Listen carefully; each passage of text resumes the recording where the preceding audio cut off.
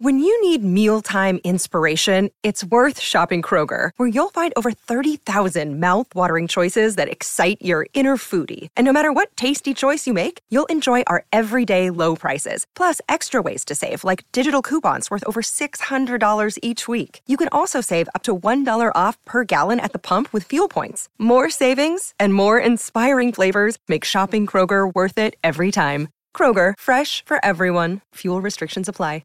Hello, everybody. This is Marshall Poe. I'm the editor of the New Books Network. NBN listeners like to read books and buy them. So we thought we'd tell you that right now, our friends at Princeton University Press are having a remarkable site-wide sale. You can get 50% off books, including ebooks and audiobooks, with the code 50, F-I-F-T-Y, at checkout until May 31. You can save some real money on Princeton University Press books. I encourage you to go there and check it out.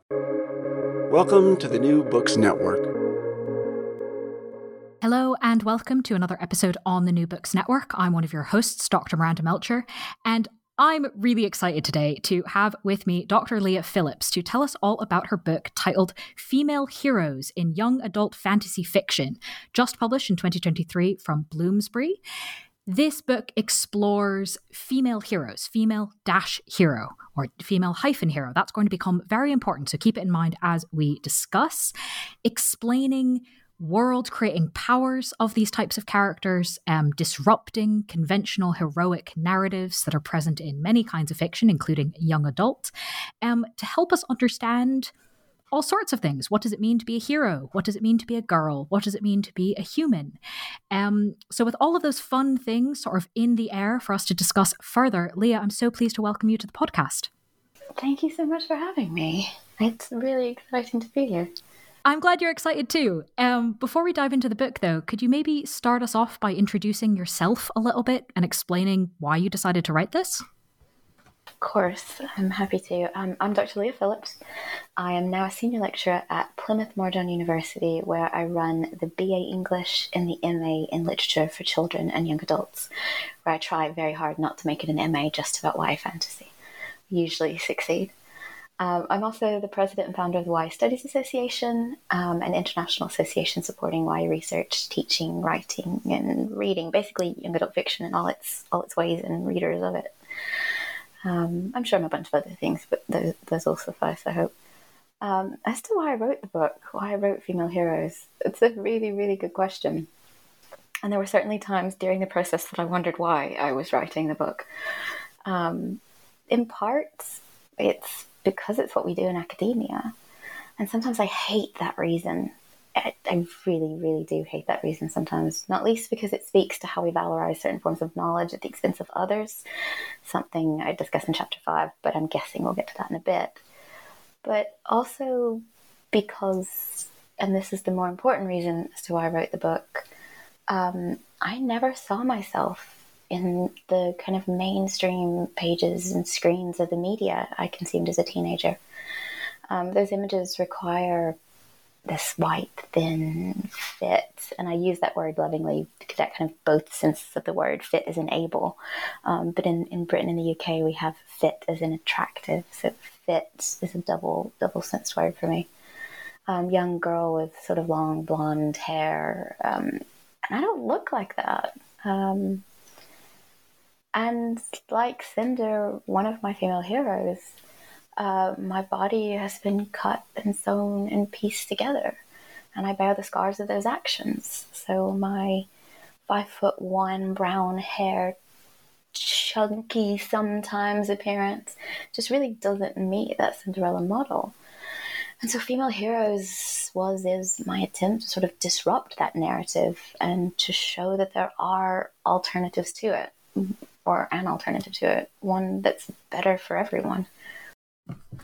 And we're going to get into what exactly that looks like. And I'd like this idea that we've highlighted already of disruption, because I think that's really important to both understand what is being disrupted, what is the context of this disruption, and what is the disruption you identify. So I guess starting with the context bit, mythopoeic YA fiction, what is that? What is this world that we're in? So mythopoeic YA, I talk with my hands, that may well be a problem. I'm going to try not to. Mythopoeic YA is first and foremost the home of female heroes. I'm not sure that's entirely helpful yet, but if we keep that in mind, it's a really useful starting place, because it's the place where they're possible. But it's a genre of YA, of young adult speculative fiction, that first emerged in the early 1980s through, primarily, there were others, but really, really primarily through the work of Tamora Pierce, a phenomenal and prolific author of YA fantasy. She's written something like 29 novels, and there are 2 more probably coming. She's been writing stories about girls and boys who are pushing the boundaries of what it means to be human and breaking down barriers since before it became fashionable to do so. But the fiction isn't limited to Pierce, as much as I kind of sometimes want it to be. Mythopoeic YA describes an outlook or an ethos more than it delimits a specific generic label, though it does most often appear as sort of high fantasy, is a good way to think of it. It's an imaginary world fiction, which means it builds worlds that are different from but related to our mundane one. These worlds have unique histories, mythologies, and religious systems. They feature maps and magic, even when that magic looks like futuristic technology. And the stories comprising these imaginary worlds form networks of relation. There's no single point of entry into an instance of mythopoeic YA. It's because this separation from our world, even though we are reading these books and encountering these worlds from within our world, is because mythopoeic YA creates a sustained place of modeling alternatives. And central to this work, mythopoeic YA draws on myth's world-creating power and YA's liminal potential to reframe what it means to be a hero, girl, and possibly even human. Okay, we've got some cool bits of context to play with. Thank you for setting us up for that bit of the conversation. I'd like to move into the specifics. Obviously, Tamora Pierce is going to feature heavily here. I admit a bias. I am a massive fan since childhood of her books, so you're speaking to the converted, at least with me. But now that we have that context, can you tell us a bit about the case studies, particularly that you use in the book? And given that, I mean, Tamora Pierce alone, as you said, 29 novels, how did you choose these particular cases to investigate? Yeah, I really liked this question. It in particular got me thinking about those choices for the first time in a long time. I mean, this book was my PhD project, and so it's my first monograph. And so I've been working with these texts for quite a long time. The final case study is actually the newest case study in a lot of ways. And its inclusion, I think, speaks to kind of why I settled on all 3. But ultimately, and I guess foundationally, there are many ways to reframe what it means to be a girl. At one point, when I was working on the PhD, I really wanted to include a chapter on monstrous girlhoods, but didn't then, and maybe it's a journal article for in the future. But first, and for the record, before I forget it, and it's, I think, terribly important to highlight, when I use girl, and even as we'll get into with my use of female, especially with girl, though, I mean anyone traveling through this world under the sign of girl. But in the book, I looked at 3 particular case studies: cross-dressing, being cyborg, and shape-shifting. And I chose those 3 because together, and in that order, these 3 examples enter into the hero's story. Alana cross-dresses, trades places with her brother to enter into the story. They break it apart. Cinder is the hero's prize, but she's also a cyborg, and she breaks apart that mirror that the prize, and I'll get into the detail of that in a minute, I'm thinking, is supposed to play for the hero. And shape-shifting because that offers an alternative model of being. It might be worth to specifically mention which text I talk about. I'm not sure I did that. So the first one is Alana, and she features in Pierce's Song of the Lioness Quartet. That series started back in the mid-1980s, so it's been in our world for quite a while. My life, in fact. Cinderella, Cinder, is a cyborg, and she's in Marissa Mayer's Lunar Chronicles. And Dane features in another Pierce quartet called the Immortals Quartet. And these three heroes individually do what I mentioned above. They enter into the hero story, they break it up, and they offer an alternative. But together, they also offer a collective disruption, an alternative that I couldn't ignore. Fair enough. I think kind of thinking of them as complementary pieces made a lot of sense to me. Of sort of, this one does mainly this one does mainly this one does mainly this, but also they've got overlaps that sort of reflect on each other a bit. Mm-hmm.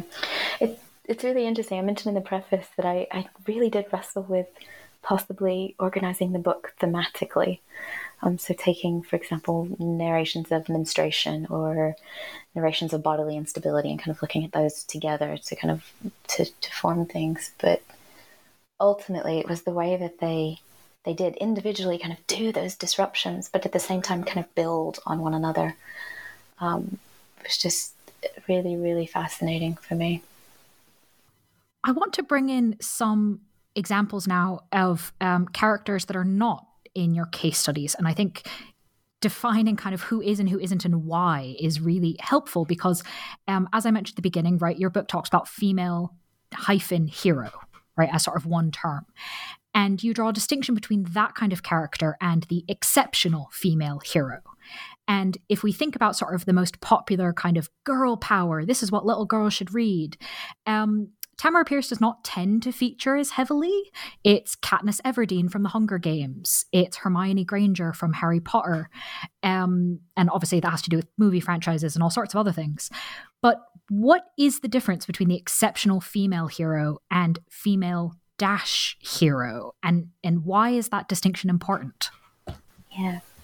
The really cheeky answer, the exceptional female heroes, your Katnisses, your Hermiones, as she appeared in the films in particular, your Bella Swans, are the post-girl power heroines that patriarchy can tolerate.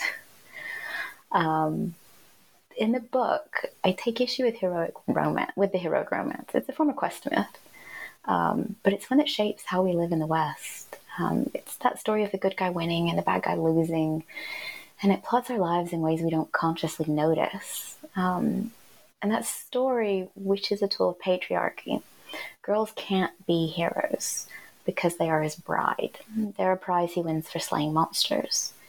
Walt Disney's Cinderella is the most iconic example of his bride prize.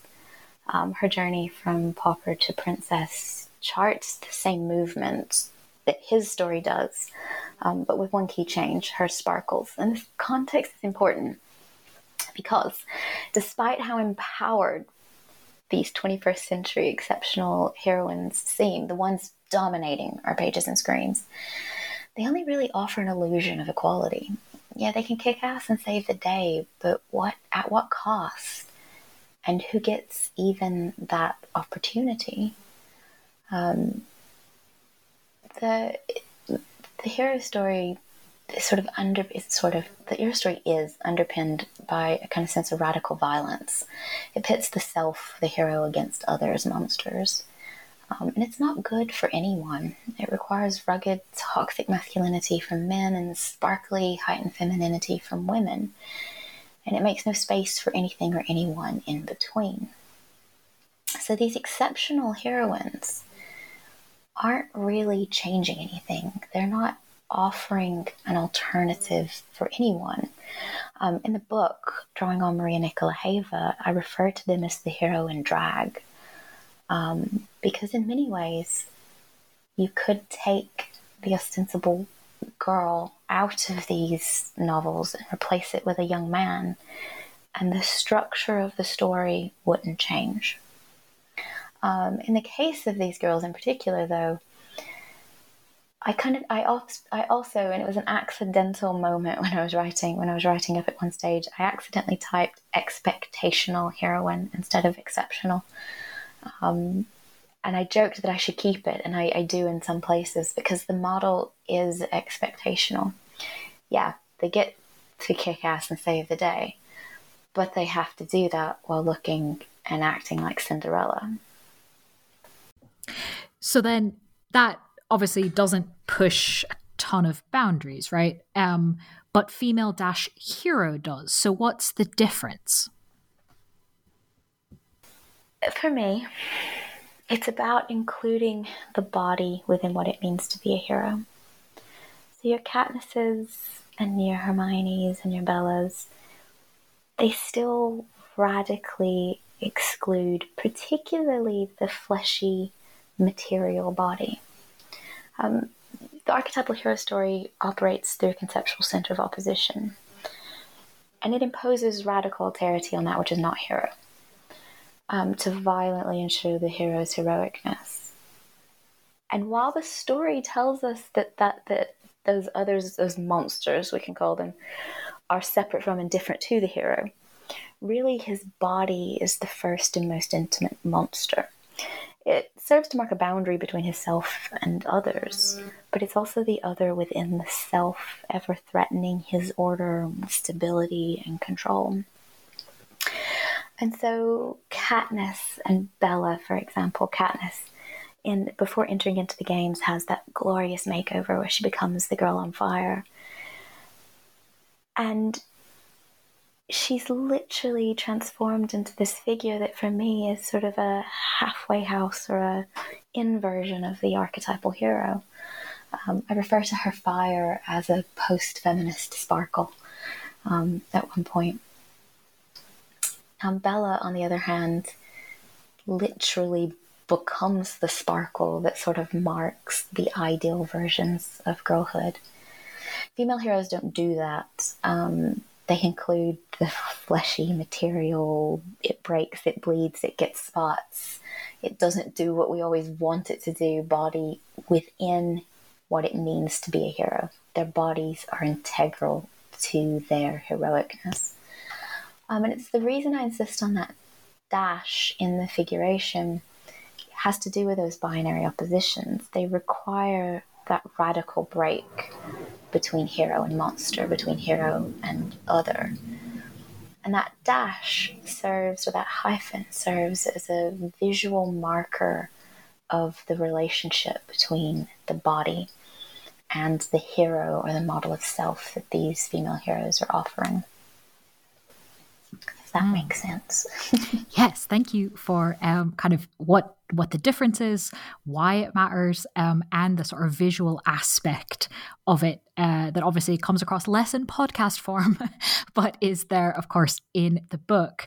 And this idea of bodies and bodies being able to do a lot of cool things, but also getting in your way. And the idea that you can't separate out the hero from the body is very much something I want to get into. But I have one question before that. Kind of maybe more on the meta level.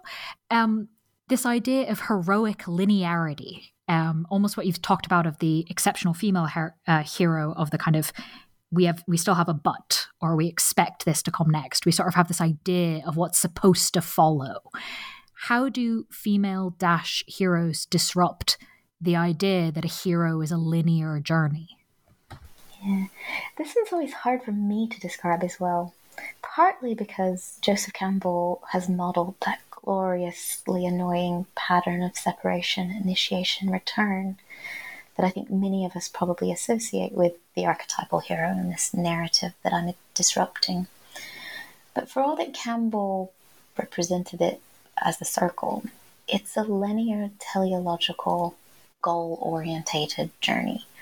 The hero sets off from home. He has some adventures, is probably eaten by something, fights his way out, rescues a princess. And yes, he often returns home, and this is where Campbell gets his circle, but it's never truly home, because the hero story is about modeling the ritual movement of a child from status of child to that of adult. So when coming home, the hero doesn't actually return home. He sets up his own new home. To do that, he has to maintain that sort of straight and narrow journey on his heroic path. Anytime they deviate from the path, it goes astray. And I always think about Little Red Riding Hood when I'm talking about this. It's that notion that, you have to stay on the path from home to grandmother's house, because if you go off it, that's where the big bad wolf will eat you. And the hero's story is doing the same thing. For girls, and who are often, who are within this narrative in particular, conflated with their bodies, it's impossible to do that linearity, not least because of cyclical cycles of menstruation. And I think of Julia Kristeva's notion of woman's time. And even Alison Waller talks about, in her book, in Adolescent Realism, Constructing Adolescence. It's been a while since I looked at that one. Talks about how girls can only get so far down the sort of developmental trajectory that these patterns are saying we should follow before they go back to the beginning again, because of the way girls and women are associated and conflated with their bodies. So female heroes disrupt that narrative by entering into the linear heroic journey, that quest narrative.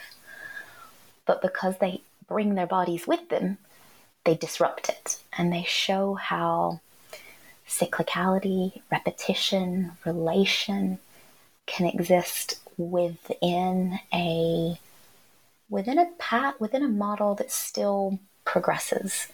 I don't love words like develop, but they do serve a purpose.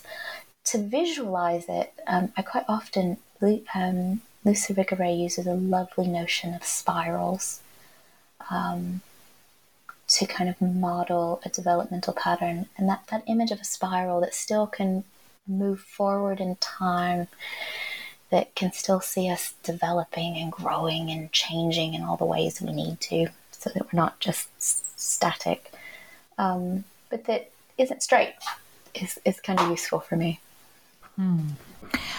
I'd love to pick up on one of the examples you've just given, and it goes back to the idea of cycles, but also of bodies. Thinking about Ilana the Lioness, Tamara Pierce's kind of first female hero character, the books deal with the fact that she, during the course of the books, gets her period, starts to menstruate. And it's not a kind of one-off sentence detail. It's part of a whole bunch of things for her. In your understanding of the work that female heroes are doing, the disruption that they're causing, what is the significance of menstruation in this sort of context? Yeah, this one's an interesting question. I wrestled with this chapter a lot doing the writing, doing both the PhD writing and the book writing, because it does run the risk of making the model seem essentialist, and like it precludes girls who don't menstruate. But for one, menstruation and periods are the most central reason girls are excluded from the hero narrative, and from within patriarchy. It's that procreative potential that's associated with it that the story in particular finds so threatening. And I can't believe I'm thanking Florida for something, but they're currently debating House Bill 1609, Don't Say Period, which, if passes, will ban any student from asking questions about menstruation, including their own periods, until they're in the 6th grade, which is about 12, 13 years old. In this, many girls will have started menstruating well before this. And I just, the importance of speaking about menstruation and for bringing it into discourse, for bringing it into language, is so incredibly important and still. And for Ilana in particular, it's what keeps her story from becoming just another iteration of the archetypal hero and for her literally in drag, because she cross-dresses to trade places with her twin brother. She didn't have to get her period. Other things could have done this, but for her, when she wakes up one morning, and by the point in time this happens within narration, Alana has fully become Alan. She's been living as a boy in the palace, training to become a knight, and she wakes up and there's blood coming from the secret place from between her legs. And she races off to find a female healer because she has a kind of sense of possibly what's going on. And later we learn that her sort of nanny or caretaker had mentioned something once, but she doesn't know what's happening to her body. And so this older woman explains it to her, and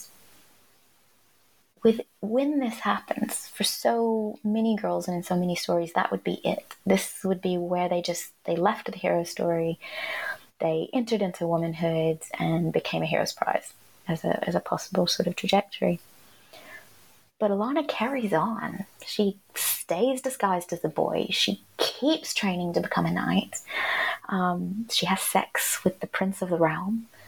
But from this moment, when the body sort of insisted on being there and being part of her story, it does radically change her hero story. It opens up new possibilities. And for her, that means becoming a warrior woman at the end of her journey. And so as much as it was a tricky thing to write about, and I did wrestle with it for so long, including menstruation, when, we're still ashamed of it and treating it as shameful, was just incredibly important on one level. And for Alana, the way it disrupted the linear teleological hero story. Because within that, when she gets her period, it gets her thinking about what it means to be a girl. And so she starts trying on skirts and wigs and learning how to walk differently. The period didn't mean that those things had to happen. She'd kind of already been thinking of them before. But it offered a radical break. And it offered a moment where she could figure out what it meant to be a woman warrior.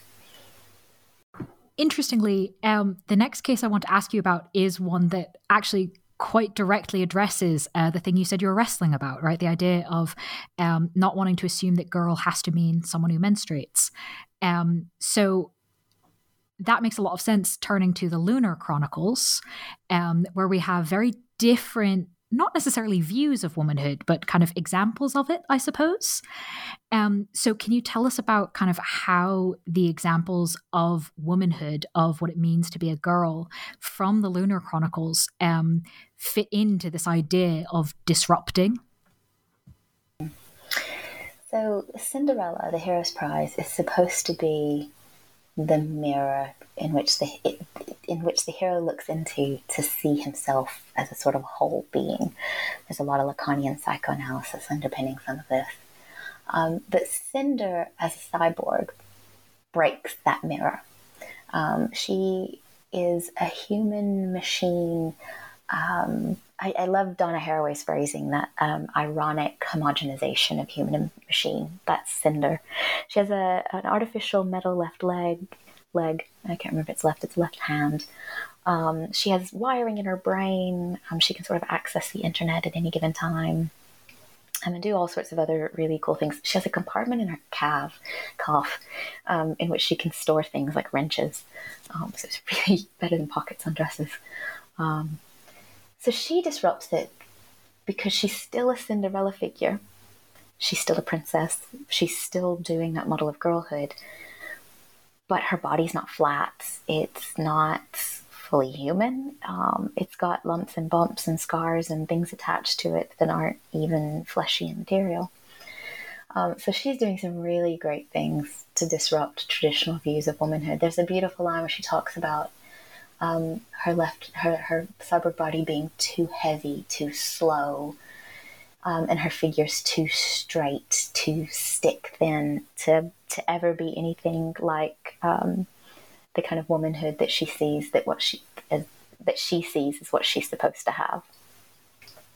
But the really, really exciting one is Aiko, Cinder's android friend and companion.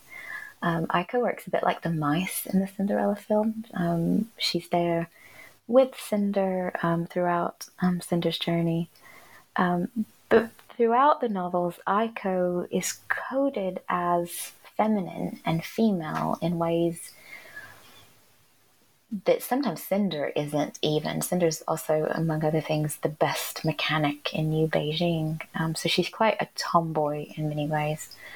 Whereas Aiko does the squealing, fan-obsessed kind of version of femininity. She likes to dress up. There's a scene within the books where she puts lipstick on her face, and here might be a good time to describe Aiko's appearance at the start of the books. She's a sort of conical shaped android on wheels with two sort of arms with prongs on the end when the books start. And so she smeared lipstick on his face and got a string of pearls and a ribbon tied around one of her wrists. And she's trying to display the versions of the Cinderella sort of femininity. And in that body, she can't. It's too far away from the ideal to ever be taken as feminine, let alone human. But because Aiko's an android, she can change bodies.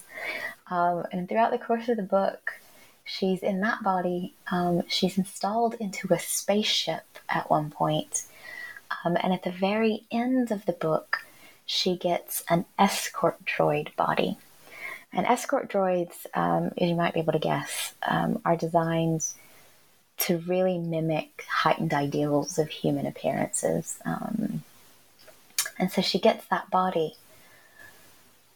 And it seems like within the narrative that might be reifying some sort of possibly right body narrative, or even kind of entrenching those ideals that, Aiko, wanted to be female and feminine, and it, she doesn't feel fully that until she gets this sort of escort droid body. But really what it does within the books is shows that there's no such thing as a right body. The moves that she makes across bodies but while still maintaining her sort of sense of self, because it's a personality chip that you can install and reinstall into these different bodies, just really gives us a space to sort of question whether Aiko was any less a girl when looking like a bulbous little robot or looking like an escort droid. That femininity that Aiko displays, the characteristics don't change, no matter what body she's using, whether it's, or even in the spaceship, which is possibly even further away from these ideals of heightened fantasy femininity. It's big and boxy. And and there are other narratives within the Lunar Chronicles that sort of disrupt this idea that to be a woman, you have to look a certain way. There are all kinds of messy, glorious, wonderful appearances in the Lunar Chronicles. Thank you for taking us through them. The idea of kind of with Alana, you can't ignore the body. The body is part of the experience. And then the idea of the body can be many things is a really interesting sort of, reflection or continued disruption. And of course, in a lot of ways, these come together in a sense in the third case study of the character of Dane, who changes her body a lot, not because she's a robot, but because she's a human who can also become like all the different animals, combinations of different animals. There's a lot of change going on with her body. And interestingly, it also kind of brings in this idea of power. And in fantasy realms, we often see this kind of hero has special powers, whether that's, a magical artifact, whether that's gods get involved or whatever it is.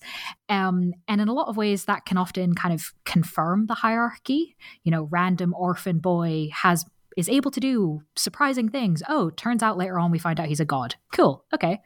That kind of confirms a whole bunch of things. Dane does have more god stuff going on than the other three, I suppose, characters we've talked about, but is still doing a lot of disruptive work.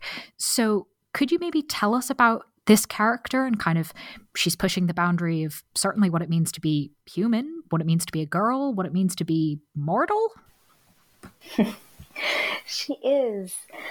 And I agree. On the surface, it looks... So Dane is a demigoddess. Her mum is a mortal woman, and her dad is the god of the hunt. He's called Wyron within this polytheistic world. And I mean, even with Alana, Alana is goddess touch. The goddess is her patron from book 2 onwards. So there is a heightened elevation of sort of personhood associated with Alana. But Dane takes it a step further. She's part goddess. But despite that fact, and really using that status, she does not exist in a position of power, especially at the start of her novel. And really, that set of books uses her status as a demigoddess to interrogate what it means to have power and the kinds of power or even knowledge that we recognize as powerful and knowledge.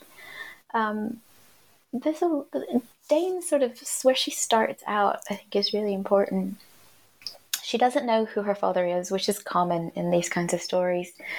But for her, that puts her in a particular place of alterity. She doesn't look like the people she lives with. They're all blonde-haired and blue-eyed, and she has dark brown curly hair, and sort of it's not as sort of pale white as they are, though she is still white. And they talk about her. They call her a bastard, and she even recognizes herself as a bastard for a great portion of her story. But she also lives in a poor mountain village in the north of this imaginary world.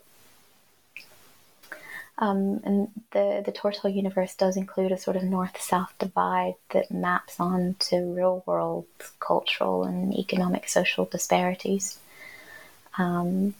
I always liked Dane quite a lot because her mountain community reminded me of the Appalachia region of the US, where I'm from.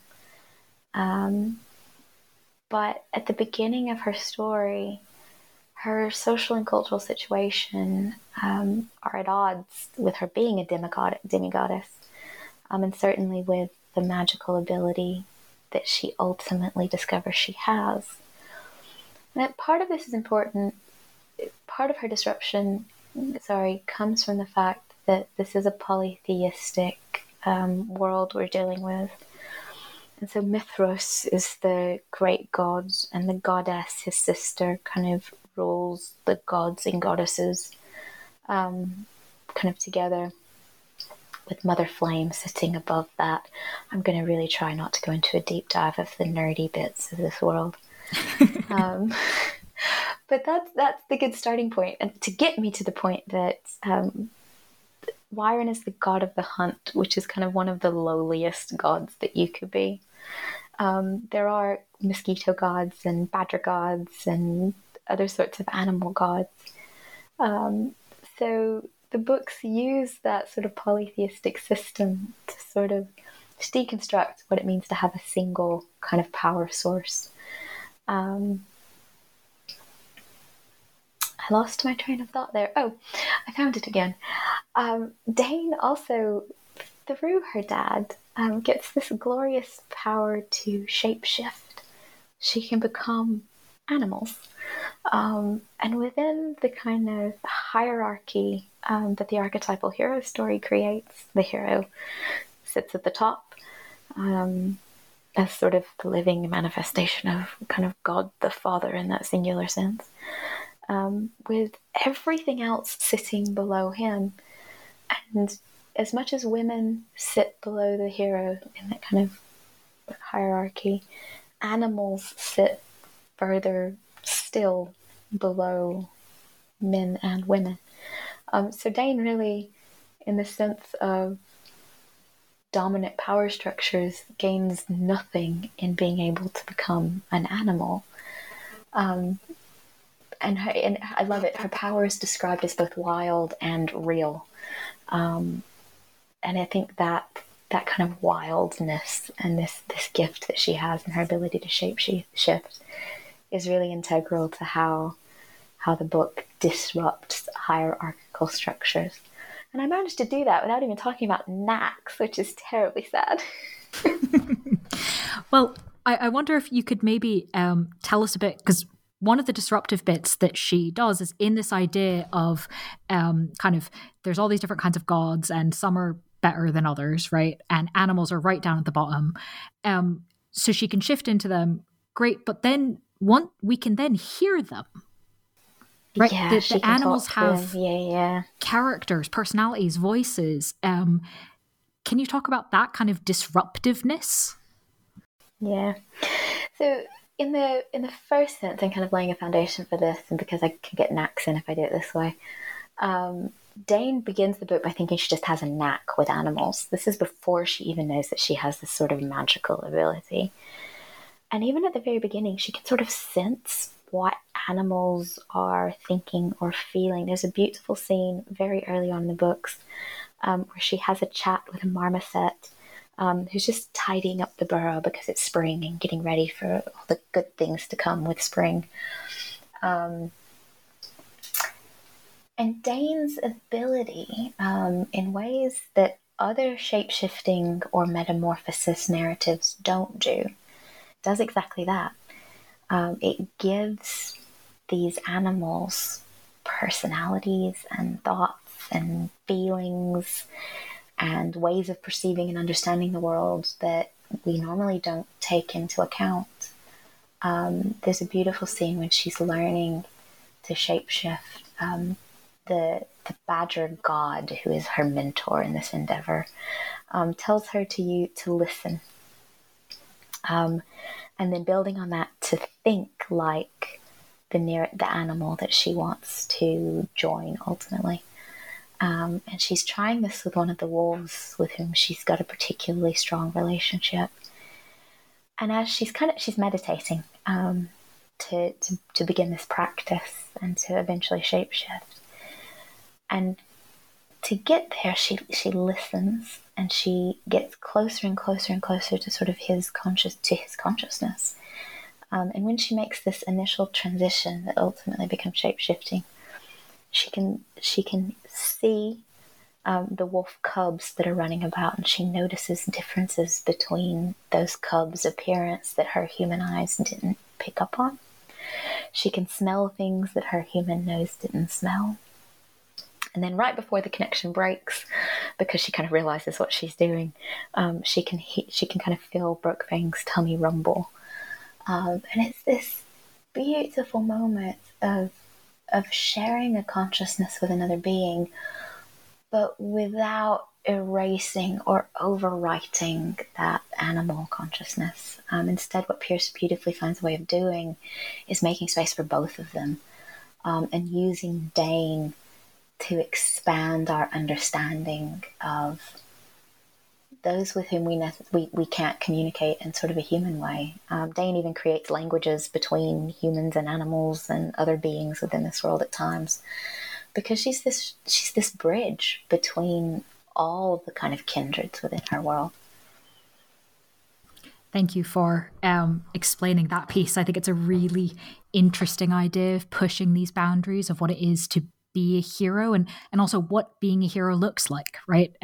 Bridge is not necessarily the word that would most commonly be associated, but it's a really, a thing that is useful in real life. For example, if we're thinking about people modeling themselves after what looks heroic. So I'm really glad you explained that one to us and got knacks in. Staying with Dane to a degree for a moment, I'd love to do a little bit of comparison between the two of your case studies that are both from the same author, because you would expect there would be a lot of similarities. And of course, there are. They're both in the same fantasy world. The characters even meet each other and interact quite a few times. But there's some really interesting details you pick out as being different and different perhaps on purpose when we think about these ideas of bodies and identity. Ilana's story, there's a lot of mirrors in it, like literally physical mirrors, right? She's constantly kind of looking at her. Do I look enough like my twin to pass? Do I look like all the other boys training to be knights? You know, all of these different, do I look like a girl? Do I look like a woman? It really keeps coming up. And yet Dane is the one that literally is changing her body way more than just clothes and haircuts, right? And yet there aren't mirrors turning up in her story. Why is that? And more interestingly, why do you think that's not surprising? Within the pattern of my book and the sort of chapters, the kind of snarky answer is because Cinder broke the mirror, so they just don't exist anymore.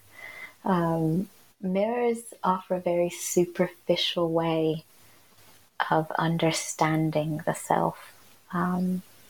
And it's that looking, right? Ilana, there's one scene where Ilana's dazzled by her page's uniform, and it's not even the fanciest uniform she's yet to wear on her journey to becoming a knight of Rome of Tortall. But it's a very superficial sort of dazzling. Dane, there aren't any mirrors that could show her the journey that she's on. There isn't, I mean, if we're not thinking in the sense of shiny reflective mirror, which is the obvious kind of mirror, the one that, you know, Ilana uses the most.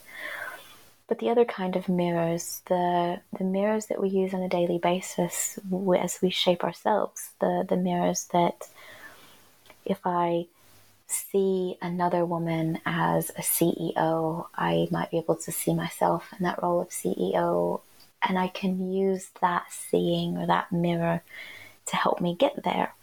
Or as a university lecturer or a car mechanic or whatever it is. There aren't any of those sort of metaphorical mirrors. Dane's doing something, she's building something new. So instead, and mirrors, I said surface a minute ago, I think it's also important to mention that mirrors offer a sort of distance. I'm kind of glancing across my room at the moment, and there's a large round mirror 5 or 6 feet from me, and I can see myself, but there's a great yawning gap between me and that mirror image. Dane instead uses touch to explore and understand the changes that are happening to her body. The Badger God, that chap that's helping her kind of understand her power, doesn't tell her that shape-shifting is something that might come of her ability to kind of talk to and merge consciousnesses with animals. So it surprises her. When it first happens, it's things like, you know, she's joined with a squirrel, and after she's left the squirrel, because they're doing some reconnaissance that only a squirrel could do, she brushes her nose and like thick black fur comes off. Or at one point she touches her ears and they're long and they're shaped like a bat's. So instead of seeing her body, she uses touch to kind of see, to understand her body. And I use Elizabeth Gross in the book to think about this, because Gross argues that touch not only bridges that yawning gap between the thing we see in a kind of mirror, metaphorical or shiny and reflective, but it also offers us contact. It offers potential depth. It offers texture. Touch offers things that are integral to Dane understanding the changes that are happening to her, because it's not just, as I think you mentioned, it's not just her changing clothes. She fundamentally can change the fiber of her being, or the fiber of her being is multiple as she takes on these animal forms. And so seeing and sight aren't enough for her to understand who she is as a human-animal hybrid. And I think there's something that links back to what you were saying earlier of certain forms of knowledge being privileged. Right, Dane takes this idea of introspection, reflection, touch, sound, smell, being sources of knowledge that are valuable, that, you know, when she goes back to her human form, she sometimes misses. And I think that that's an interesting piece. But I want to stay on this idea of kind of pushing the boundaries, doing something new. Because you talked about at the beginning, Tamara Pierce was writing this way before it was kind of the done thing to explore gender boundaries in fiction. And obviously in Alana's book, you know, for example, discussing menstruation pretty directly was rare at the time. But she doesn't stop there. In fact, with Dane, this idea of Dane's ability to change everything about herself to become an animal gets pushed even further at not even really in the Dane books, and kind of when Dane's mentioned later on in the other novels, because Dane has a baby, or at least Dane is pregnant. We don't really hear very much about the baby particularly, but we do hear about the pregnancy, and it is definitely pushing boundaries even within the context of the world. Even the other characters are kind of like, huh, all right, that's interesting. So can you tell us about this particular aspect? Oh, it's beautiful. I love the things that Pierce does with pregnancies and motherhood in these books, not least because we very rarely see motherhood in young adult fiction, let alone fantasy novels. But specifically with Dane, we find out in sort of bitty ways. A few sources of kind of the knowledge of how this came to happen are from interviews that Pierce has done over the years. And the most sustained sort of textual discussion of it comes in a more recent series from the early 2000s that centers on Alana's daughter, Allie, which I think is incredibly fascinating because you get to see this relationship between a sort of almost grown or teenage daughter and her mother, Alana, whom many of us have known for years. But in that book, Allie is off doing a thing, and she gets these letters from home that a god delivers to her in only a way that a fantasy world could do. But the contents of these sort of letters from home includes Alana going to a May Day sort of celebration that Dane is present at, and she's pregnant at that point. And she has to shapeshift below the waist every time her unborn child does. And we learned that at first it wasn't, terribly a problem, but as the baby got bigger, Dane would have to change from things like bear to river horse to marmoset. And I think the line is something along the lines of, bless the baby, kicked its way out her womb, which is just terribly frightening in many ways. Terrifying. Absolutely terrifying. It's terrifying. So Dane has to, in that way that a mother, a woman as she's pregnant, her body does change. The visible bump happens, but organs shift around, and there's this kind of symbiotic relationship between mother and unborn child. Dane and her ability, or Dane through her ability, takes that relationship to another level, and it's interesting that in looking at Dane's having to accommodate, or her body having to accommodate the changes of her unborn child, and just matching those sorts of changes one for one. It's just such a fascinating and disruptive for this ideal of, the hero story needs a single, stable, we're talking Prince Charming, Aragorn, son of Arathorn, fit, healthy, kind of built body. It can't tolerate the kind of chaos that Dane embodies as a shapeshifter. And the baby is born. We do get it in one of those letters from home. We get the baby is born, and the baby constantly shapeshifts until Dane's mum, who is turned into a minor goddess herself after she dies, tells the baby to pick a form and stick with it for 5 years until she's learned the kind of boundaries of one body. So it's this idea of really pushing that single stable body and not forcing that baby to be any one particular thing while it's in utero. And even then, the grandmotherly decree says, behave and stay still for a minute. the potential for all those multiple bodies has been passed on to Dane's daughter. That's the body she kind of picks to stick with for a bit. So I think we can refer to her as daughter or Dane's child.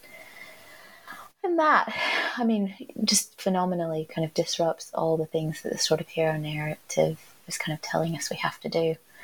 She has to maintain that connection with the child when it's within her. But then the connection doesn't completely dissipate once the baby's born. They share this ability to change bodies.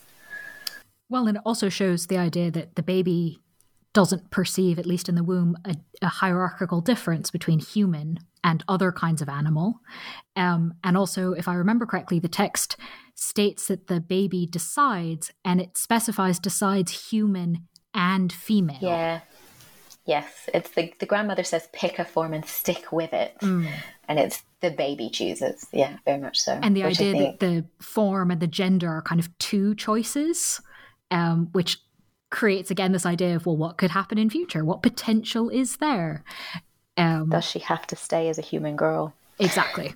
So a very interesting one, I think, to end on, because it brings together all these things that you've been telling us about what does it mean to be a girl? What does it mean to be human? All of these things get pushed by these female heroes, which really leads me to my final question. These female heroes are off in their books doing all sorts of interesting work for whoever might pick them up. What might you be working on now or next? I laughed at this question when you ran it by me. I'm finishing up my first year as a senior lecturer, my first academic year as a senior lecturer and program lead, and it feels like I've been doing nothing but that for several months. I mean, that's a legitimate answer to the question. It is one answer. I am working on an article, though, or at least I ought to be working on an article that I've promised to someone in a couple of months. When I was working on the book, I went off on one of those red herring tangents that we can often do when we're working on long book projects, where I was looking at what I call the birth of the myth of normal adolescence. And I thought it was the thing that needed to start this book, until a friend and colleague very wisely pointed out that a book on girls shouldn't start by talking about boys. So I'm working that up as an article, and it's looking at the interlocking births of the archetypal hero and the normal adolescent at the turn of the 19th century. It's taking issue with like G. Stanley Hall, who we've long considered to be the father of adolescence, and kind of disrupting what he's done, building on some great work of other people. And I kind of at the heart arguing that Hall didn't give us adolescent or something new, but really just took heroic norms and standards and reframed them as psychological and biological truths, making everything kind of really horrid for everyone. And I'm excited to get back to it as soon as teaching finishes in 2 weeks. Well, very soon. Best of luck with that. And while you are off teaching and writing, listeners can read the book we've been discussing, again titled Female Heroes in Young Adult Fantasy Fiction, published by Bloomsbury in 2023. Leah, thank you so much for being with us on the podcast. Thank you so much for having me. It was fun.